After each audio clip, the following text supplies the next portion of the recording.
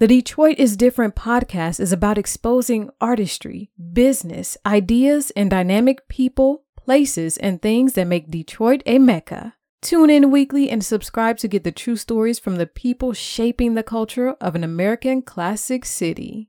Subscribe on Apple iTunes or Google Play to the Detroit is Different podcast, and don't miss the true stories that add to the culture of Detroit. All right, we are live in full effect in the Detroit is Different studios, and I'm actually outside of the engineering chair, and I'm going to call this the Josh Adams chair. This is where Josh always sits. I'm with my name brother oftentimes, and he actually told me today, it's like people come up to me saying, are you doing this thing with God knows what? I'm going to be at your show. Yeah, it's like, what show are you talking about, sir? Right, because I think I'm going to be home. Like, you're going to be mad. I'm going to be reading Fox and Socks to my son. I know. Turn up Kari on, too, a little bit, too. And this is crazy, because I'm Kari, but this is the original Kari, as they say. All right. OG. The OG in the game, very similar. Hip-hop artist, poet. Right now, I would say dad. Yeah. Husband of Tanisha. Yeah. The homie. Yeah. And connected with little homies big time. It's almost like we swapped roles, as I used to do my hip-hop leadership workshop. And now he does way more work with little homies now. And the Coleman Young Youth Foundation, the organization, the work, scholarships, mentoring, speaking to kids, motivating. Kari Kimani Turner, how are you today? Yes, sir, brother. It's good to be with you, man. I'm great. Yes, sir. Man. Thanks for having me, man. I love what you're doing here, man. Thank you. I'm inspired, man. I know we were off camera talking about this, but I'm like, Tanisha, we got to sit down with Brother Kari and have a conversation. I would love anything bringing you guys. I'm definitely pro. Yeah. As it's always, we always share a laugh and God knows what. Right, your wife's spirit is always great. It's like, I had to, she's low key funny, man. She's hilarious. I know. She's like her intuition on so much and how to present things is dope. Yeah. So, with that being said, she's the reason I don't talk in my sleep. Oh man, well, I don't want that trouble. I know. Like, have you ever gotten in? It's like me and Ishmael even said this. It's like got it back and forth over something dream you did with a woman. It's like my dream you did this. I'm in trouble. You like, am I about to have a real life discussion about dream me? It's like, dream me? What was he doing? I did do that. Dream you. I don't want that discussion, man. I don't want that discussion. Dream. Yeah. I tease my wife, man. I tell her she can be all 4 seasons in one day. Yeah. And I'm like, I took that line from a Sting song, man. And I'm like, it's true. And she always gets like lightweight offended. Like, what you mean by that? And I'm like, you can rain, you can burn things down, you can grow things up. I'm like, you can put things to sleep. I was like, I'm not messing with you. But just like my cousin in Maiwa, it fits. Like, you meet people and they fit, and it's like, they fit. Yeah. Like they fit. We fit. Like we fit. 20 years strong, we fit. Yeah, y'all fit. Yeah. You all were at what was that? At Good Cakes and Bakes, where shout out King, Michelle. Yeah. King was doing his this was like one of his first things in the poetry, like the little people poetry thing. Yeah. And then just like you guys back and forth in parenting and where things were, and it's like, I want to hang with the other kids. And it's like, And then like King, it's so weird. It's like seeing King's ascension into like, building confidence, putting the words together. It's something, isn't it? Yeah, it's like, my friends even called me one day. They were like, man, it was like this little kid that was on stage that opened up for Dave Chappelle. Right. I was like, oh, that had to have been King. And got invited back. And got invited back a second night, man. That's King, man. Shout out to Jessica, man. My sister Jessica Care Moore. She's a phenomenal mom among other things. And it's funny, man, because I look at what you're doing and what Jessica's doing, and my brother Mike E. And it's funny, man. All of us are doing these phenomenal things, but the thing that I love is that it's all undergirded by this this profound influence that we're all trying to have on people younger than ourselves. Yeah, you're doing a lot more work with younger people, and Yeah. a lot of the younger people in this generation, it's a lot more being explored. I don't know if these things have definitely. always existed, but especially when it comes to mental health, Yeah. depression is something that is being explored. Kind of, I would say overall. I'm generalizing here. For the first time, I've seen open discussions about depression in the Black community. Yeah. With young people. Yeah. I think you're right. Outside of like just traumatic, like generally it's like, yeah, man, they probably depressed. Their whole family got murdered in a fire. Like outside of a traumatic experience, like it's even. Yeah, it's not crisis oriented. I think we're realizing that it's a thing. I actually started my career in public relations for Detroit Wayne County Community Mental Health Agency before it became the authority. And this was back in the late 90s. And it was around the time that Governor Engler's administration started closing mental health hospitals. And our leadership at the time, Gerald Adams and our board members, were warning the public that there's going to come a day of reckoning when we're going to be forced to contend with mental health as a consistent topic of discussion, because what we're doing is pulling the support mechanism from under people who really need these services. So the warning back then was we're going to see it go beyond homelessness and increased drug addicted populations. And I think we didn't know exactly what it was going to look like, but we just saw it going there and then going beyond that. And I think now, Kari, what we're seeing is our children being affected by onset mental health issues and early bipolar disorder diagnoses, early schizophrenic diagnoses, because they are living with the residual effects of broken households, single parenthood, young unprepared parents, communities with no supportive programming, poverty, joblessness, violence, and all the things that come from despair. And now, we're being forced to have this conversation and start looking at and discussing real mental health issues. I don't know that necessarily is one of the things that drew me back into public service, but it certainly coincides. And I bring that up just on the strength of the work you're doing through Coleman Young, just touching children in today's atmosphere. Absolutely. It feels different. As I mean, it was just as recent as 2011, 12 when I stopped doing the Follow the Leader series. But even then, certain things were shifting. But as I'm interacting with some of the young people now, it's a different temperature and a different attitude where I definitely recognize that mental health is being more recognized, being addressed.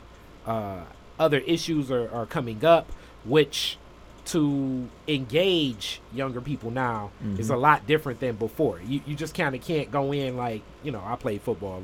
You can't go in football coach style all day. Whereas before it'd just be look, you know what I'm saying? You could Joe Clark it, yell at a kid, smack him upside the head, and be like, focus. Yeah. Which I don't know necessarily if that was, maybe even effective back then, but it was like, oh, this is the reality of how we engage children. Whereas I don't see that. You have to be very,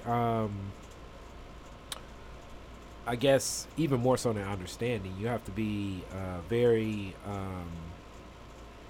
very humble and open. Yeah. To even reach the audience of young people today. I believe. Absolutely. Back then, more of us were growing up the same way. It's funny. If I was going to Duffield Elementary School, or if I was going to Miller Middle School, I knew that on the east side, I knew that the kids at Halley on the west side were learning the exact same thing that I was learning. Their days were structured the same, which meant more than likely their neighborhoods and households had more in common with mine. And now, so many of our institutional structures have been either broken down or if not dismantled, dispersed. Mm-hmm. That now it's like more of us we're more individualistic than ever. So remember how we used to grow up with the joke that, does your teacher paddle you? Mm-hmm. Remember those conversations, in fifth grade? It was a couple paddlers. My teacher had to paddle with the holes in it, so it gathered up air before it hit you. It's like those things. Gathered up air. Right. Mr. Cherry had to paddle with the holes in it. Now you can't take that approach to every child because every child truly has a different orientation. Mm-hmm. You just don't know what the family situation is like, what the neighborhood situation is like. Now we've gone from having whole neighborhoods to having, culture that exists on this block, and then it changes when you get to the next street. Yeah. This gang is on this block, the next gang is on the next block. Mm-hmm. It's just so different now, man, that you have to have an open heart and an open mind to every child.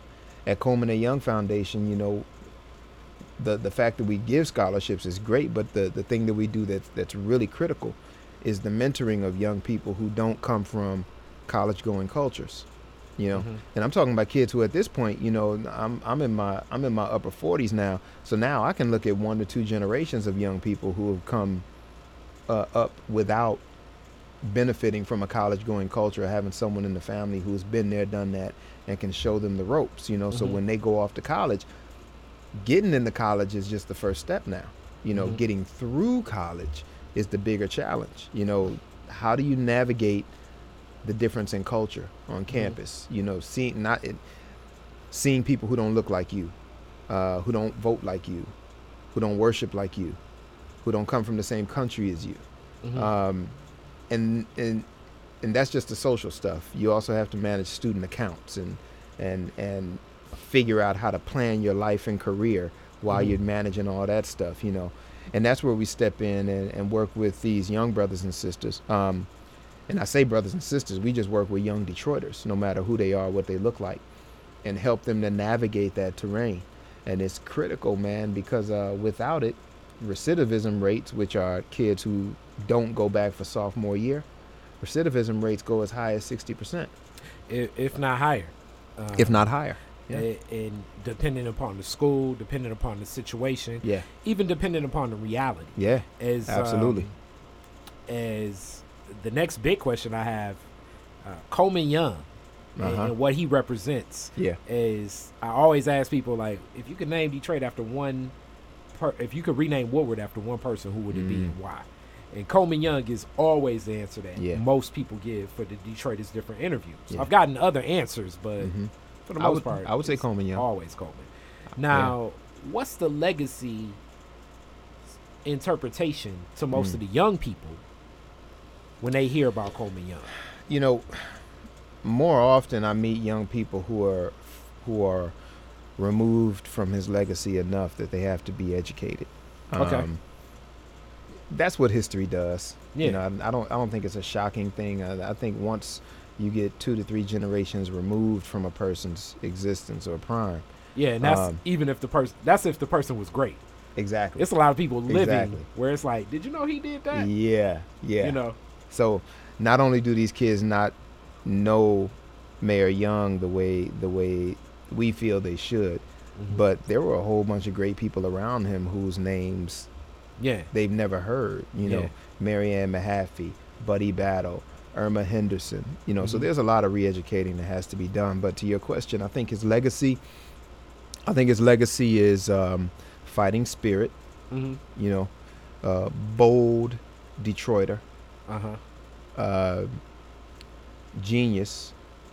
Fiscally sound, fiscally responsible. He was the only mayor in the last 60 years to leave the city with a surplus. I think he was a hard lover of Detroit, and when I mean that, I mean, he did what he felt was best for the city or in the city's best interest whether you and I liked it or not. So there were times when he ticked off the very people who voted for him. Yeah. You know, the Dodge main plant story comes to mind when they wanted to build a, was it the Chrysler plant over on Jefferson? I think, Yeah. the Chrysler plant Yeah. on Jefferson. Well, getting that done required that they essentially raise a community, you know. And you're talking about thousands of homes, thousands of people, dozens of churches, a couple of schools that needed to be torn down and cleared within a year's time to make room for this plant. And back then, the cries of eminent domain, you know, were raging, and the fights were raging. Mayor Young was not, he wasn't well liked by a lot of his voter base, but he had enough vision to see that not building it could lead to 30 additional years of economic despair in that community. Building it could save half the community.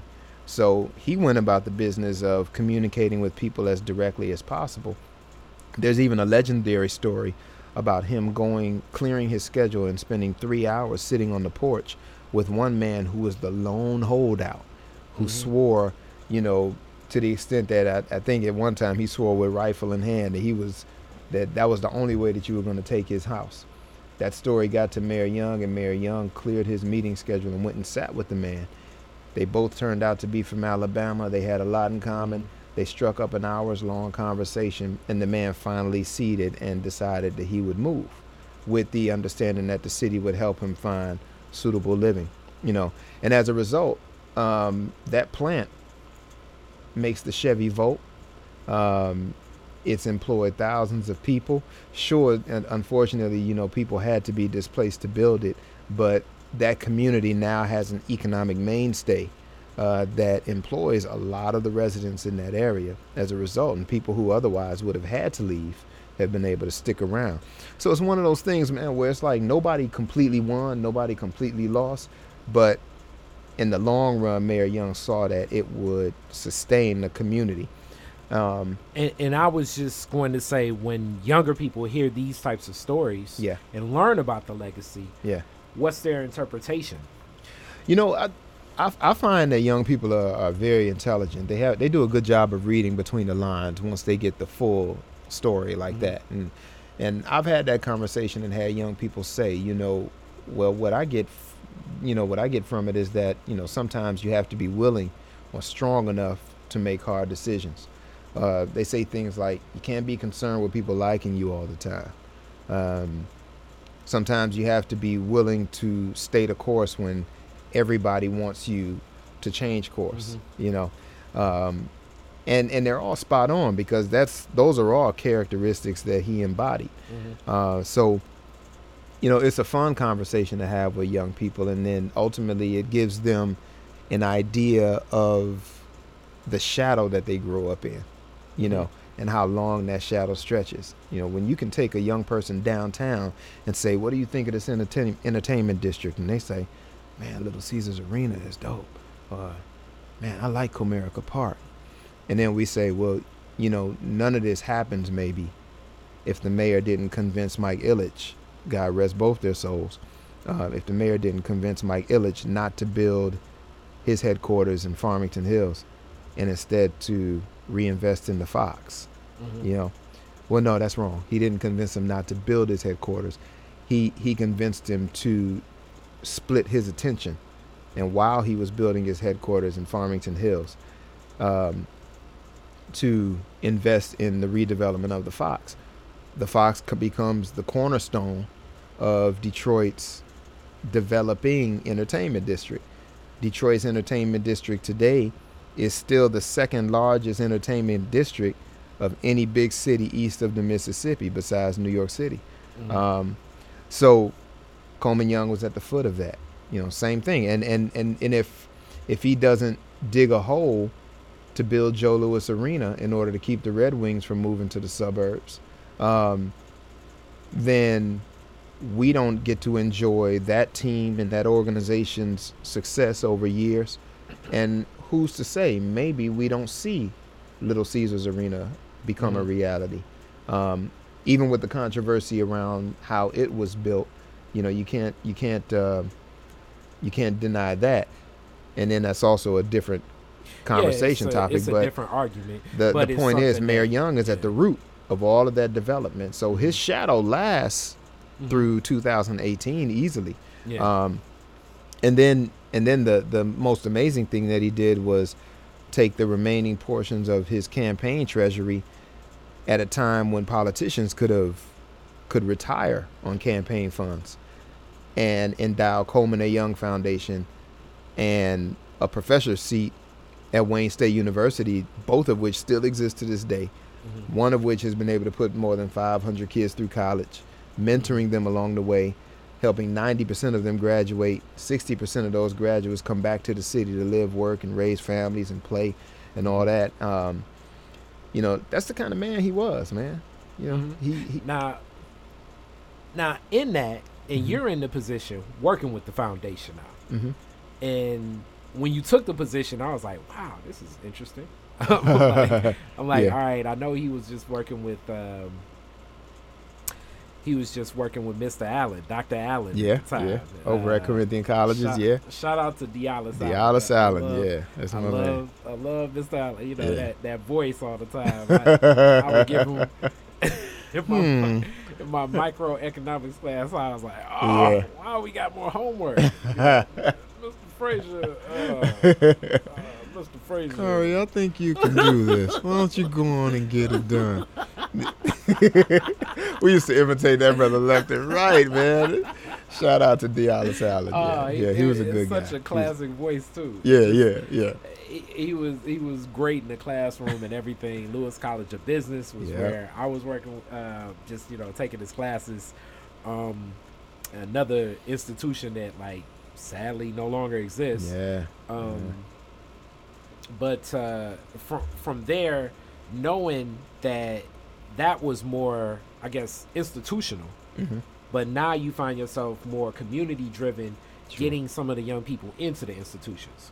What have you found to be, I guess I don't want to say the biggest challenge, or what have you found just in your own journey as you're understanding where institutions stand right now? Because just throughout America, I would argue, everything to do with America is redefining, and I mean, even more so than it's ever existed. Is just it's less resources than ever existed. So, what have you found to find the support for the position that you're in, and then just where have you found working to advocate on behalf of young people to be the most substantive thing that you've gotten from it? Well, I've learned that you do have to have a fifth and maybe a sixth gear to do this kind of work. And I don't want to give the impression that it's the kind of job that never lets you go home or never lets you off work. But this is the kind of work that stays on your mind 24 hours a day, and I often work some very awkward times, Perfect example, we close on Fridays during the summer, but how many days off do I actually take? Very few, I had breakfast with one of our scholars just this morning, and it's that kind of job. I knew I would like being, the foundation's executive director. I love being the foundation's executive director. Wow. That's one of the things that I realized within the first 2 years. No executive director's job is linear, because in the service industry, my job is going to be different from, say, my friend Jason Lees, who's the executive director for Grow Detroit's Young Talent, or from Dan Varner, who's at Goodwill Industries. Those names come to mind because we were all on the same floor just 2-3 years ago. But once you get in the position see what it takes for this particular organization to tick,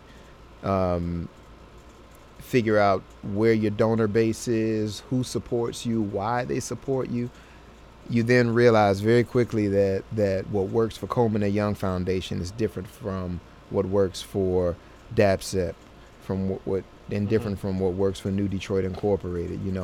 Our mission originally attracted people who were either contemporaries, appointees, friends, or directly connected. They were to directly Coleman connected Young. to our founder. Yeah. Now, our donor base is evolving into this base of people who support the foundation because they love the mission. Mm-hmm. We've been around 36 years now, so they, more often than not, I walk into a room and if I'm doing, say, like a keynote address and ask if there are any alumni of Coleman and Young Foundation in the room, 2 or 3 people always stand up. So we've got, when you've got 500 graduates, we're scattered all over the place, and if 60% of them have come home, most of the places I go, I'm going to bump into somebody who is either an alumnus or knows an alumnus, my or niece, like, my nephew, my grandchild. It's like, I could have got it, but I didn't want to write an essay. Exactly, right, that thing. So,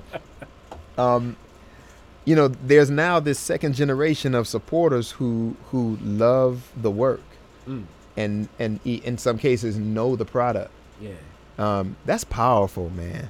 That's powerful because now we're doing what our founder wanted us to do. So the vision beyond the idea of somebody just sitting in the room like, it's like I went fishing with him every day, and it's like, all right, thank you, Mr. Anderson, but and some of those people are still around. Does not necessarily mean you should determine right the ACT prep course. Well, I have to say, a lot of those individuals who were appointees, they're still around. They're still very active. I think a good 30 or 40% of my board is still made up of that's good Coleman, and that's powerful. And those are that was the beauty of the Young administration. When I look back at it, America itself, I believe, heightens the idea of individual success. I think that is an argument in my own right. I'm still coming up with this argument that touches on the hearts of middle-aged white men more, because to honor a background and precedent that's over and beyond individual success, you have to talk about the structure that created you. And the administration of Coleman, coming from a union background, so many of the appointees, it was, though Coleman was representative of taking the lead, it was a movement that ushered in a leader of the ilk of Coleman Young, and the checks and balances. We were kind of briefly talking about that just existed. The Dan Aldridges, the Conrad Mallett seniors, so many. It's just like the names go on and on of these people that just were like, I know what you're doing. I grew up in that same Alabama town. You better absolutely. Mayor Young helped people become successful for life. It's the equivalent of taking your name off the building, and what I'm getting at is doing it for personal, for personal gain. He truly positioned people to spend the rest of their lives having an impact on the people of Detroit. And none of those people ever forget that, So first of all, the results of their commitment amaze me. When most politicians pass away, their foundations go away with them. So we're still here. When they leave office, typically their appointees, contacts, charges go off and do their own thing, and you just don't always hear as much talk about their connection to that individual. But here we are, surrounded by people who are now the OGs in our community, and they will tell you without being prompted, I'm here because Mayor Young was here. Yeah. That's the kind of effect he had on me, my family, and I'm not just talking black people. I mean, 50% of his administration was white and women. 50% of his security detail was white. Mayor Young was easily the most inclusive politician that the state of Michigan has seen in the last century. Yeah, and it never made headlines. And that means that you had too many black people. Yeah. It's like, it's 2 black people. Yeah. Oh my God. Well, Gave a contract to a black man. We all know that Mayor Young was pro-black, but what he always said was that he was also pro-Detroit. Yeah, his 50-50 hiring policy, his 50-50 contracting policy. Absolutely. At times, I've even felt like, man, is that just too far? Like, it doesn't make sense. But in looking at what's happening in Detroit today, looking at what's happening in my nation today, to truly provide opportunity for our people, it may need to be blatant, explicit rules like that because if we rely on, diversity training, if we rely on all of the veils, I believe, that are not as explicit and just like, look, point blank, this is what it is, chances are the scales will not tip in the favor of, a city that's 80% black for black people.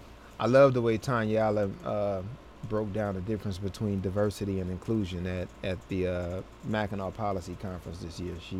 She made the remark that diversity is when you count all the people, but inclusion is when all the people count. That's deep. And that's deep. I think it's time to advance the discussion beyond diversity. We have to talk about including people in everything that makes this city move forward, And to do that, you're absolutely right. It can't just be lip service, because you can't rely on lip service. You have to systematize it, and, the inclusion process. And that's what makes it so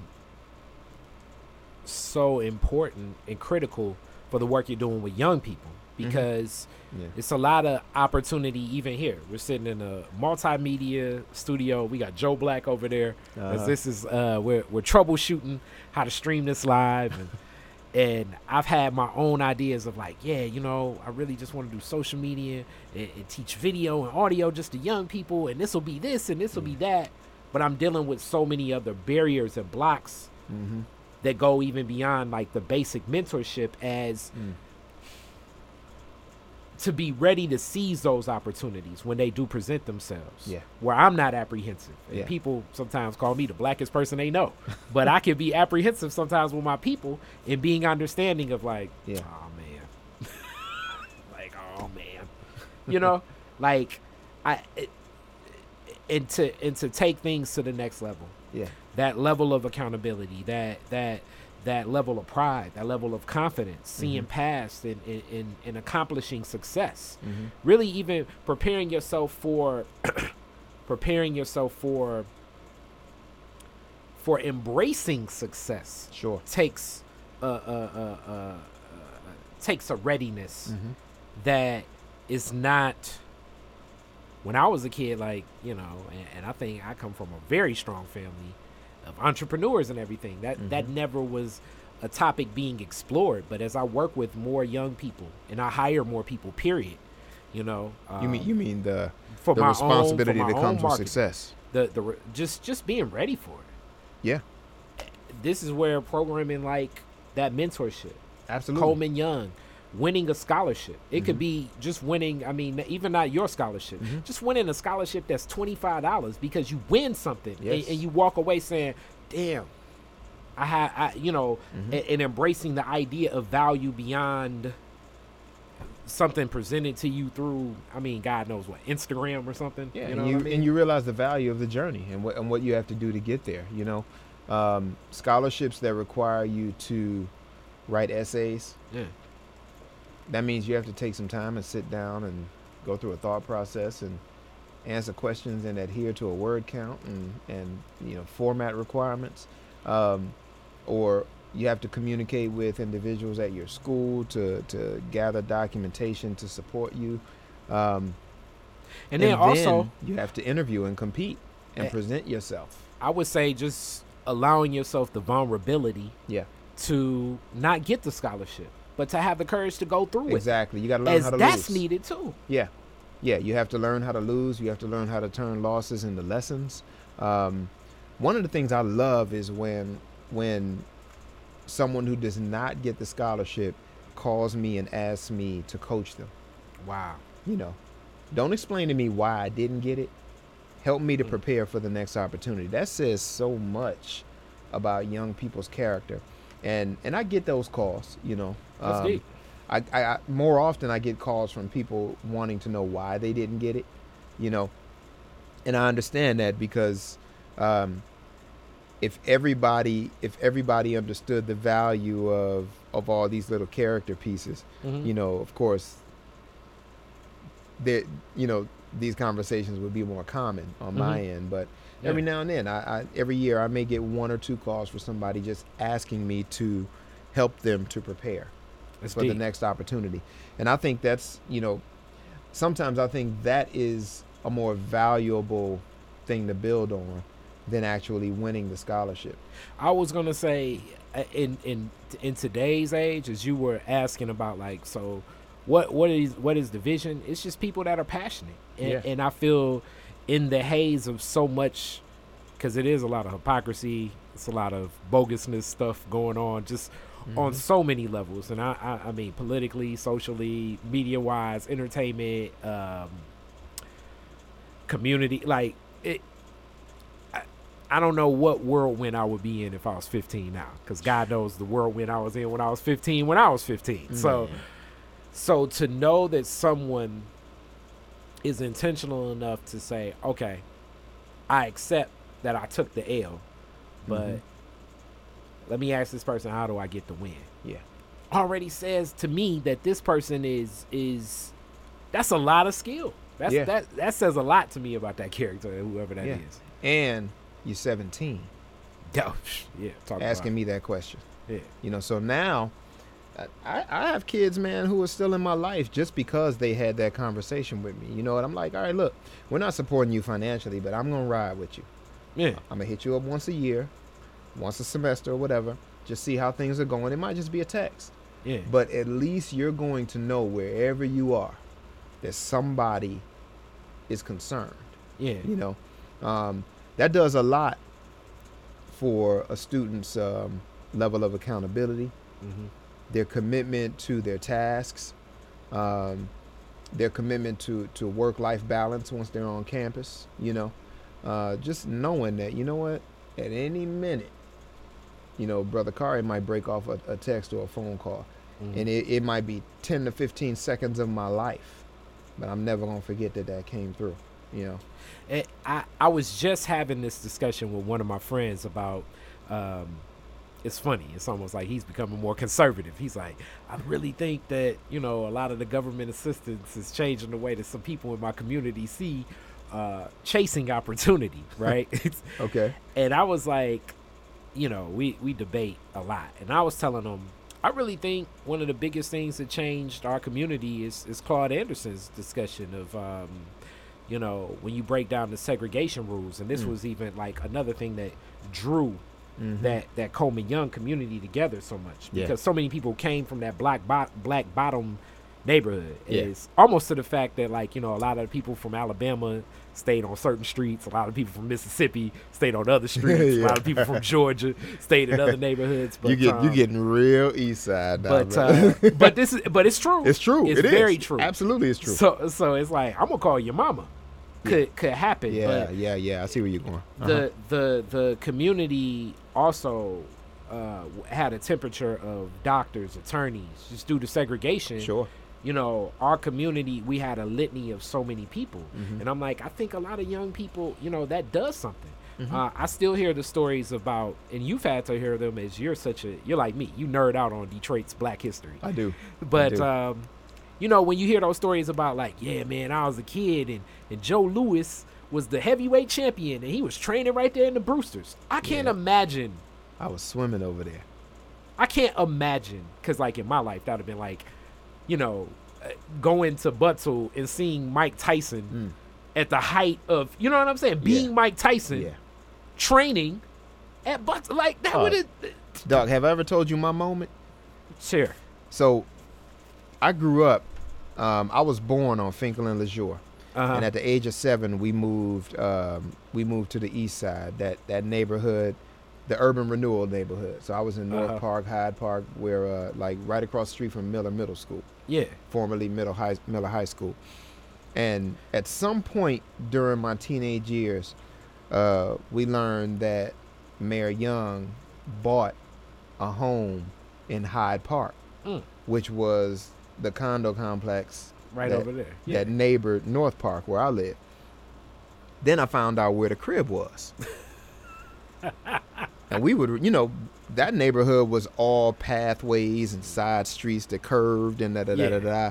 And we'd ride our bikes. You know, we were gone. We'd leave in the morning. We're on our bikes, man. We got hills, pheasants to chase and da-da-da-da-da. And one day I'm riding my bike and I see him pull up. I don't remember if it was a limo or he had a driver. I saw the back of his head going into his crib. Going in his house. Man, can I tell you, I didn't say anything. I was actually starstruck. He didn't see me looking. Me and my boys were just like, that's Mayor Young. Wow. And it was like, I never forgot that moment, man. Yeah. You know, that's, you know, our elders had that kind of impact on us. It wasn't just him, but I had people in my life, man, who were giants to me. Yeah. Jim Wadsworth was a giant to me, you know? And to see them made me adjust my behavior. But it also made it like this person that I idolize, as you know, we all know. A lot of Coleman Young's moment was seeing Paul Robeson stay right there in Black Bottom. See? You know what I'm saying? Yeah. So that's so weird. Yeah. Like I can't imagine, like, I don't know, you know, like that was a real we nerd even said fact like right if there, by the Denzel way. Washington was like just staying in Brightmoor, you know what I'm saying? Like that's a you real wake nerd up- fact, by the way, that you remembered that. I know. You know, Shout like, out. That's a nerd, Could like, you nerd imagine, shout out. Yeah, Or I guess Michael B. Jordan. I guess he's more contemporary. They'd be like, "Who that old guy?" Right. You know what I'm saying? You go to the ice cream truck and it's like, "Damn, is that Killmonger?" Oh, You know what I'm man. saying? Like, let me buy Killmonger a twin pop. Like that gotta. I think that. No, but stuff they're like that recreating stays that. with you. You know, that's a good example because him, that crew, that cast and crew from Black Panther, and and you know Ryan Ava Coogler. DuVernay, Ryan Coogler, they're recreating that feeling, you know, and I think they're aware of it, which is why they carry themselves the way they do. Yeah. You know, I mean that Black Panther cast, man, right now they're like our Brat Pack. You know, back in the day when you had that Breakfast Club crew and you saw all the cats that came out of that crew, man, all of those cats so far have come out and done a couple more movies apiece that they got on tap, and they're all rolling and riding with each other, man, and we need that. Yeah. We need that, man. Yeah, it says something about camaraderie between men and women. I just I'm looking at this release. I don't mean to cut you off, but I'm looking at this release of Superfly from an historical perspective. Like, here we go again. You know, maybe we got a little bit too gassed up on Black Panther, so you come right behind it with the re-release of the Blaxploitation movie. Let's talk a little bit about that. As I got the coffee poster in the corner. Yeah. Blaxploitation fan. But what it represented, and you know, as Pam Grier spoke on it a whole lot, and you know, even like a Russell Simmons talks about it, you know, like the whole auction to buy the Max Julian's cloak from the Mac. Yeah. It created an idea like in the veil of like the role in these caricatures of blackness. Yeah. So for anybody watching, the whole idea of Superfly originally and then even today is you have the character, and as crazy as this is, met Ron O'Neal, but Priest. Was a story, and he needs to do one last drug score to get out the game. That's the whole concept of Superfly then and today. It was the direct, like the cinematography from Gordon Parks. It's a very the movie itself is definitely not necessarily the original movie. I haven't seen the new one, but it's not. It's not AFI's top 100. Right. It definitely, the look and the feel is very deep. But within it, what juxtaposed this whole feel of like this 70s, late 60s drug dealer in New York is one of the most socially aware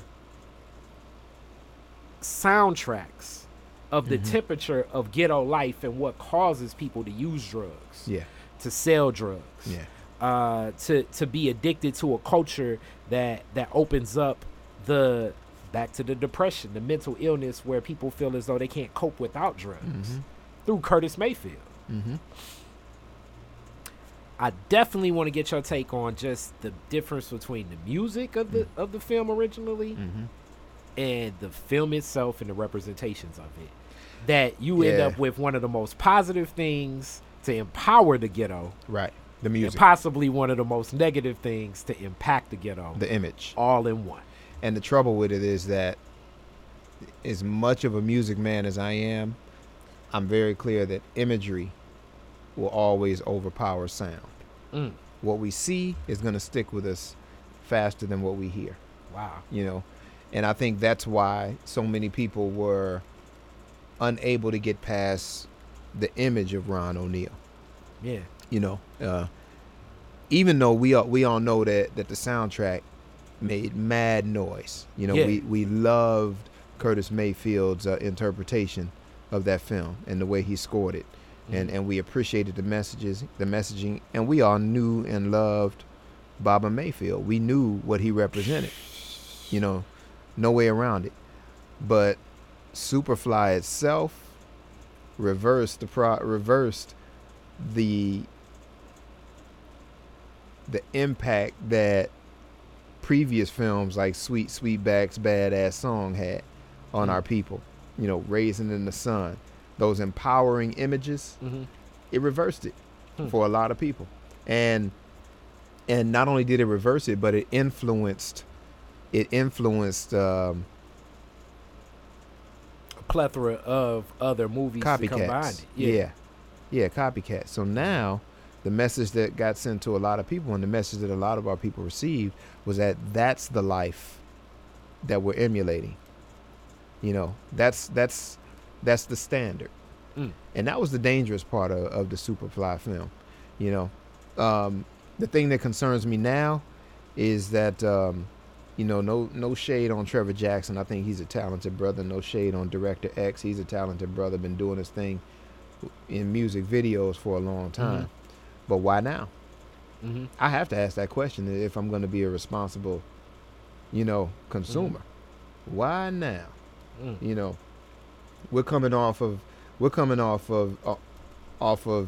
the most powerful depictions of our people to come along in a generation in Black Panther.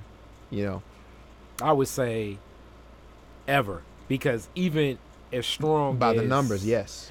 I mean, of the, let's say, mass marketed movie that I've ever known, and I love black movies. Yeah. I even like bad black movies. Yeah. Pootie Tang is one of my favorites. Yeah, you're right. Yeah, me too. Me too. Actually. Nah. Yeah, so, and there's perspective too. I'm not saying that there's not a part of me that enjoys, boom. Yeah. I remember in the 90s, I was rolling with Hugh Masekela and Redman, in my tape deck, and they were battling for time. So I'm not saying that it's all PG and Grazing in the upliftment, but sand versus whatever, man. Ain't yeah, that something? but I am saying, the timing, it always makes me curious, Mhm. brother. It just does. Yeah. So and that's a question that I'm going to ask, and I don't know if we would ever get an honest answer about it. Get the answer Yeah. of the that being green lit. Yeah. Which I can't believe that both of us as MCs that rap with bands, we've been talking almost for an hour, and we just now finally getting to like our doing music. Right. No, but it's like Captain America did so well that you got Captain America and the Winter Soldier, back to back to back. Ain't nobody throwing a Red Skull movie in the midst. Black Panther did so well that we know that we're going to get a Black Panther 2 within another couple years. Yeah. But you throw a Superfly in the middle of that. Yeah. And it distorts as I've grown up loving hip hop. I love hip hop. I love rap.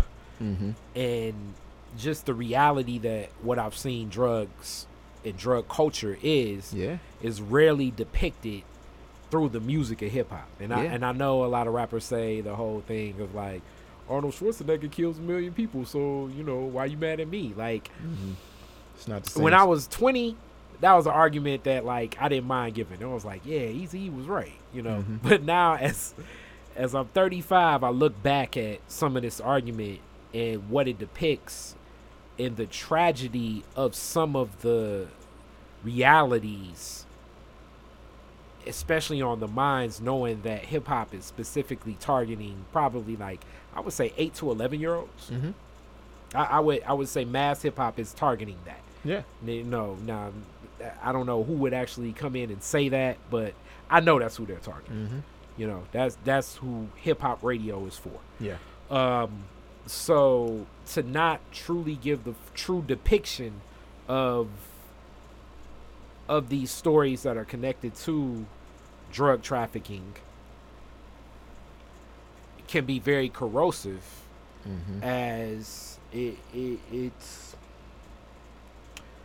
kind of adds to the complacency of many young people in the pursuit of feeling as though money is a gateway to happiness. Yeah. Which this may be a bigger like I guess analysis of America itself, which the depression that is existing in our community especially, I feel as though money can't solve. No. And it's what are we going to do to help our children understand the complexity of addiction and the impact that it has on the family? I would recommend that anybody listening to this interview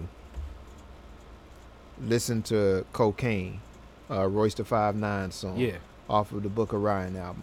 Yeah, it's the first time, well, not the first time, but it's probably the most vulnerable and honest depiction I've ever heard in a hip hop song about somebody's personal experience with cocaine in their family. I'm real proud that a brother from Detroit wrote it, put it out there. I'm real happy that folks all over the country are talking about it. I heard them going on about it on the Breakfast Club, and Charlamagne talked about how it's his favorite song on the album. It's the song that I always play first when I listen to that album. But the story of how his dad's addiction impacted him, and the redemptive value of his father simply choosing recovery to save his family, to me, those are the real stories of drug addiction. But I don't care. Yeah, that's closer to the reality of what I've seen my whole life. Is we're sitting in the neighborhood I grew up in. Like it's dudes, you know what I'm saying, 60 plus that have been like connected to the game or some form of selling heroin or cocaine. A lot of heroin actually. Yeah. But and right now with opioids, but even the relationship between the drug user, how connected often drug dealers, their family is connected as drug users, and mothers, aunties, fathers. Like, it has not been the glamorous story. And even with last year's hit song of the summer, it was funny. One of my accounts is the Wayne County Water Park, and JLB was going to do something up there. And I was like, even if you all don't play the profanity from the song, and I like Future, but I'm like, his hit song is talking about using opioids. It's you know, Percocet, Molly Percocet, Percocet, you know, and like, as he's saying, taking the mask off, and he's crying out, talking about his depression in as though, like, if I don't have these pills every day, I will not be able to function. Yes. And this is a hit song where I know, you know, the corporate machine is behind this whole concept of moving this record. Yeah. Because if he was to say, you know, Israel's stealing from us, that song would not see the light of day. Right. You know what I'm saying? If he was to say, nor with his career, you know, go to college, go to college, that would not even be a hit song. Like, so the conceptually, like, the older I get, I really wish that all of this music could come with like I guess a forward from like, you know, I guess like sociologists, philosophers, and psychologists to be like, all right, as you're listening to Cardi B to talk about making money from the pole, what she perceived that money from the pole would provide her is happiness that is associated with her perception of what money can bring her. But as an economist growing up in a Bronx neighborhood that she did, and the average person possibly only spending X amount of dollars, probably looking for prostitution, it's probably funny money in the first place. She can't do these things with said money. You know what I'm saying? Like, it needs so much more context the older that I get. Sure. Especially knowing that, like, I mean, you have a kid. This, in about 3 years, that is the target audience. Yeah. For it. Yeah. It's interesting, you know, because we're preparing ourselves now for the conversations that we're going to have around the music. Because we not only have a child, but we're raising a black boy. Yeah. In Detroit. And we know that we can do more damage by hiding that from him. You know, so we have to prepare to regulate his exposure, you know, but to an extent allow the exposure and then make sure that we're on hand to put it in proper perspective, you know. So we have to take steps that other families, I don't know if families in other communities have to take these steps, you know. The first few years of Max Cole's life, he's pretty much listening to Black Bottom Collective, gospel music, you know, but he hasn't heard of Future yet, you know. But the Turner household system is going to allow limited exposure through clean edits, you know, when he turns 6. Because now you're in school with other kids like you. I don't want you to feel out of place, you know. Because when the kids around you start going off, you know, no, you need to know how to do that. You got to be able to hang. I get it, you know. But there's got to be other things in place, man. You know, I don't know what that looks like. You know, maybe it looks like, you know, continue music education, martial arts over here to give you a constitution, a spiritual foundation. And then we got to start having a real Black Bottom Collective's music, you know, which thankfully he loves. Yeah. You know, but then we got to start having a conversation about the balance, you know. And let's go there, as I know we're running up on time, but when you think about music today and MCing into your 40s, as we're like, and I remember you were like, man, I still always think, we disagree on this, I always think hip hop is packaged, especially from a media sense, for young people. Yeah. You know, I think it's a teenager's music. I don't think it's for like this. I agree with that now. I don't think it's for the 8 to 11 year olds that it's marketed to now, but I really think like 13 to 16. I don't care how good you are, you're not really bumping some MCs in my mind. Yeah. You know what I'm saying? Yeah. No, I agree with that. And I'll tell you when I started to agree with that. When I got to that point where there were hip hop artists that I knew nothing about, I had no choice but to agree. You know, I'm like, it still trips me out today as much of a head as I am. There are artists out there today I know nothing about. I'm like, where all these YBN cats go, YNB cats coming from? You know, I don't even, you know, that's beyond me. Yeah. That's a part of the culture that doesn't speak to me. So I don't think I have any choice but to agree with it.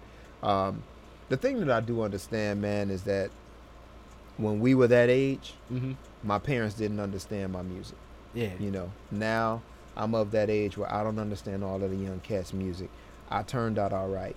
Most of these cats are going to turn out all right. It's not my job to diss them. And quite frankly, there's some of the stuff that I absolutely love, you know, and not just the typical MCs that you know I would like. You know, of course, you know, Kendrick, J-Rock, you know, Ab-Soul. Those are my favorites, you know. We was talking about the Black Thought Knife Project, which is great. You know. But then they're like, I mean, Migos are some funky cats to me. Yeah. You know. Yeah, in songs and in production. Yeah. And then within the right context. Like, people are surprised. It's like, yo, I like the way, as crazy as he is, and God knows the antics of him, Tekashi 6ix9ine can ride a beat where it's like, okay, I see where he's going with the beat, and I like his beat selection, and you ride it well. It's like, you know, and then also I'm mindful enough to know that even as I was growing up, I mean, every rapper was not Rakim.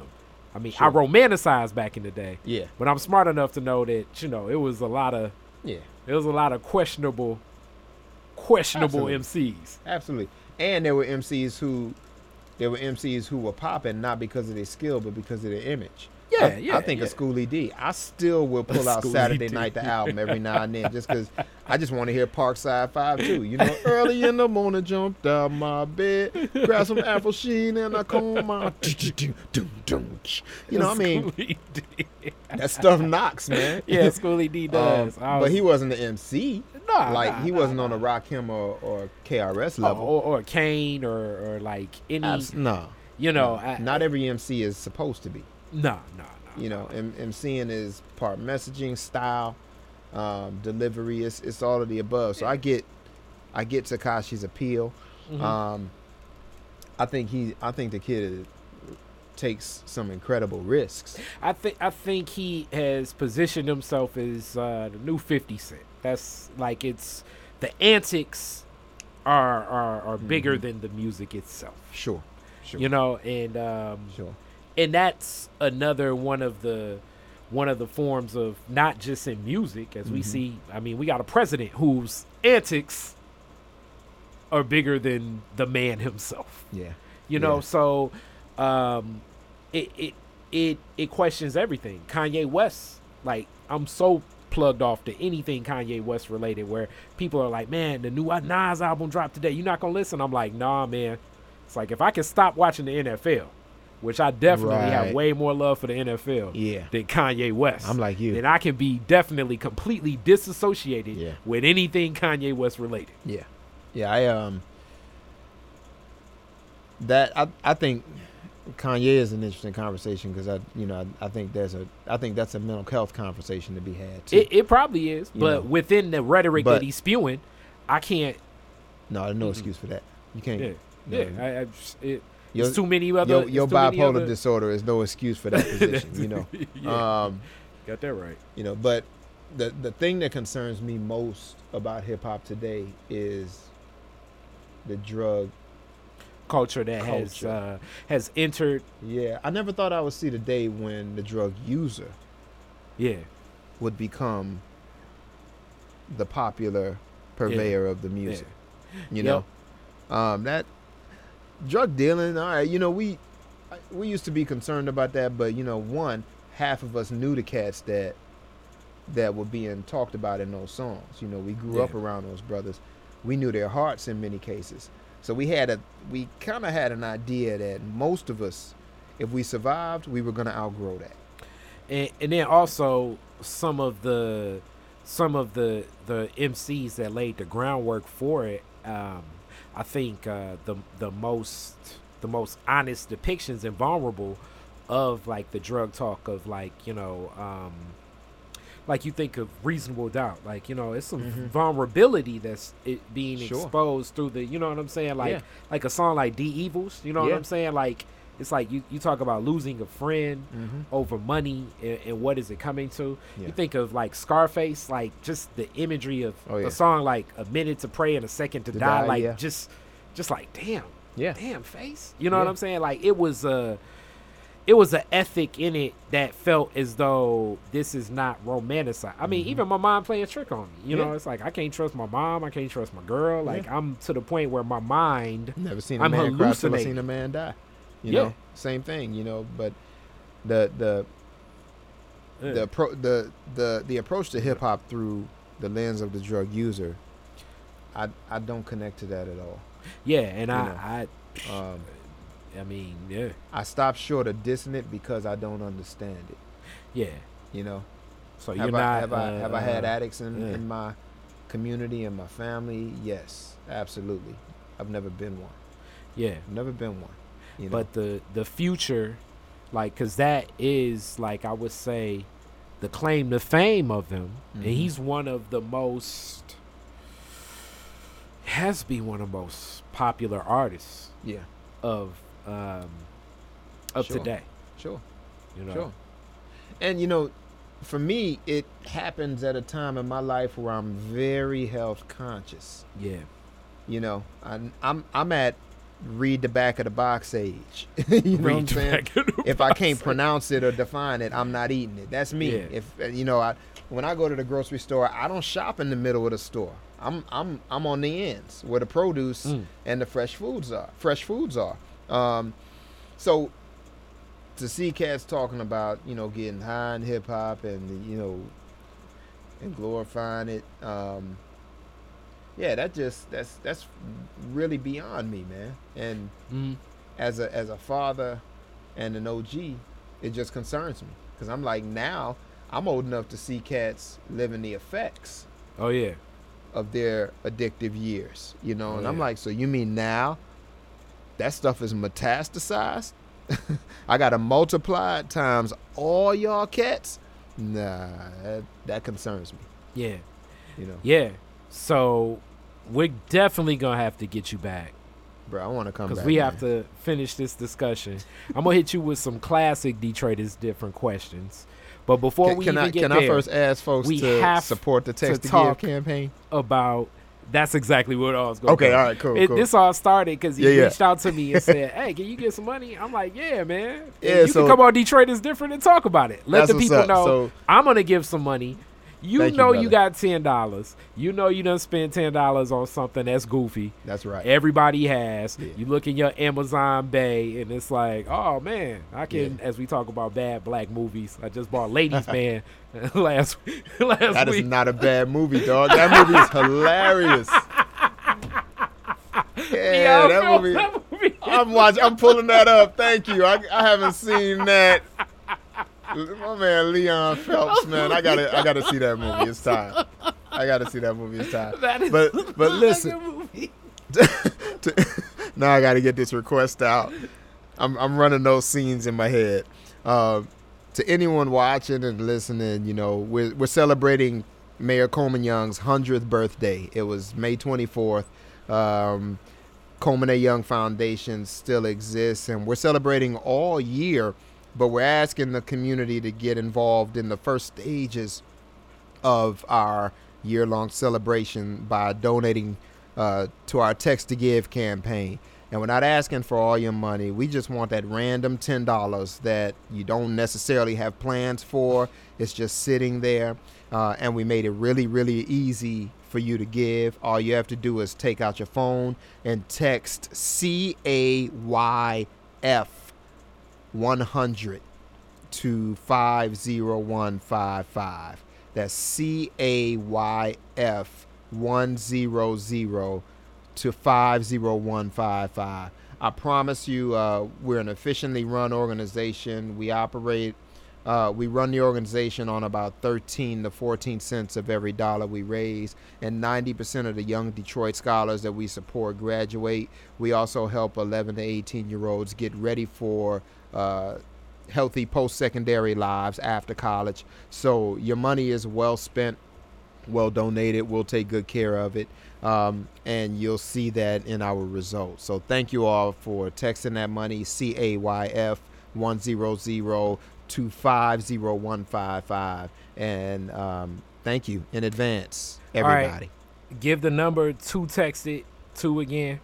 CAYF 100. That's CAFE 100. And you're texting it to 50155. All right. Compose K 01.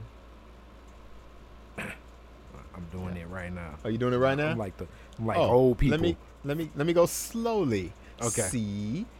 CAYF 100. Okay, Yep. so basically Coleman A. Young Foundation 100. There it is. And you're texting it to 50155. Okay. Send. Charges will appear. It's something that comes up. It says, please provide the amount you would like to donate. I'm going to put $20. Then we're going to say send. There we go. Thank you, brother. Yep. And I just got a ping on my phone. There we go. I appreciate you, man. Thank you. Thank you. Ladies, man, it is a horrible movie. And brother, but I like again, it. just I got to tell you, man, what you're doing here is this is profound, man. Thank this you. Is profound. It's important. So yeah, we're looking forward to helping you to spread the word about what you're doing here, brother. Most definitely. And here we go. I got 2 Detroit is Different questions. I know one of the 3. Okay. Coleman Young for Woodward. Okay. What was your very first car? What was the year, make, and model? And what year did you get it? It was a 1992 Ford Escort. Okay. It was red. Okay. I bought it on Tireman from a mechanic in 89. Wait. 19 No, not no. It was an 89. It was a 1982 Ford Escort. Uh-huh. I bought it from a mechanic on Tireman in 1989. Okay. And the floor was missing in the back. Interesting. Interesting. But I'm pretty sure the homies all packed up. And my dates. I used to just tell them, look, you're going to get a foot massage if you send it back. You went Flintstone style. We roll out in the rain. I say, look, you're going to get a foot massage. We're going to start by moisturizing your feet. And then when we get to the spot, I'll rub them down and you're going to have a good evening. Where was the first place you went when you got the ride? Back to school. Oh, okay. I was going to Xavier in Cincinnati. And I drove it back to school, man. Ain't that something? That car took me to Cincinnati, D.C. At one point, I just slapped a piece of wood over that hole in the back seat. I rolled, man, and when I got rid of it, I took it to a junkyard and sold it for $75. Yeah, I was going to say, how long did it last? You know, that it actually lasted 2 years. Yeah. For a young man with a ride that was going interstate travel, Man. that's a long time. Yeah. You It got lasted some. me- You got some I got miles a couple out of it. years out of that bad boy, for real. All right. You're the DJ. It's the end of the fireworks. Woodward and Jefferson. You get to play 3 songs. What That 3 thing. songs are you playing? End of the fireworks. I'm playing Technicolor. Okay. Ain't that something? Yeah, I'm playing trying to have- Technicolor. you trying to have the people move. Yeah. I'm playing Boom. Royce the 5'9". Okay. Keeping it real eclectic in the D. Yeah. And then my third song, I need to mellow it out without losing the bump. So I'm going to play Tainted by Slum Village. Those are my 3. No. I'm playing LOVE, Black Yeah, I Bottom was gonna Collective. say I'm surprised you didn't play Love. I gotta play, yeah, because I don't want anybody getting shot. So we playing LOVE by Black Bottom Collective to close it out. Yeah. You're not gonna play 2 Vaults from T Grizzly. It's like, oh man, turning up over here. Yeah. No, I want everybody to have a good time, good family time, and go home peacefully. It'd be like Black Bottom Collective DJ. Right. Got it lit, as they say. Yeah, man. All right, thank you so much. Brother, We'll definitely thank you. get you back next time we get the lady in your life to be in effect. Yeah, as well. man. Let's do it. She's a star. Thank you, brother. Yep. Detroit Sip is where you need to enjoy coffee. Meet with your neighborhood association and write your next journal entry. Detroit Sip is the community business located at 7420 West McNichols, Detroit, Michigan 48221. Open Thursday through Sunday for you to experience the real Detroit over a great mocha. Visit Detroit Sip today.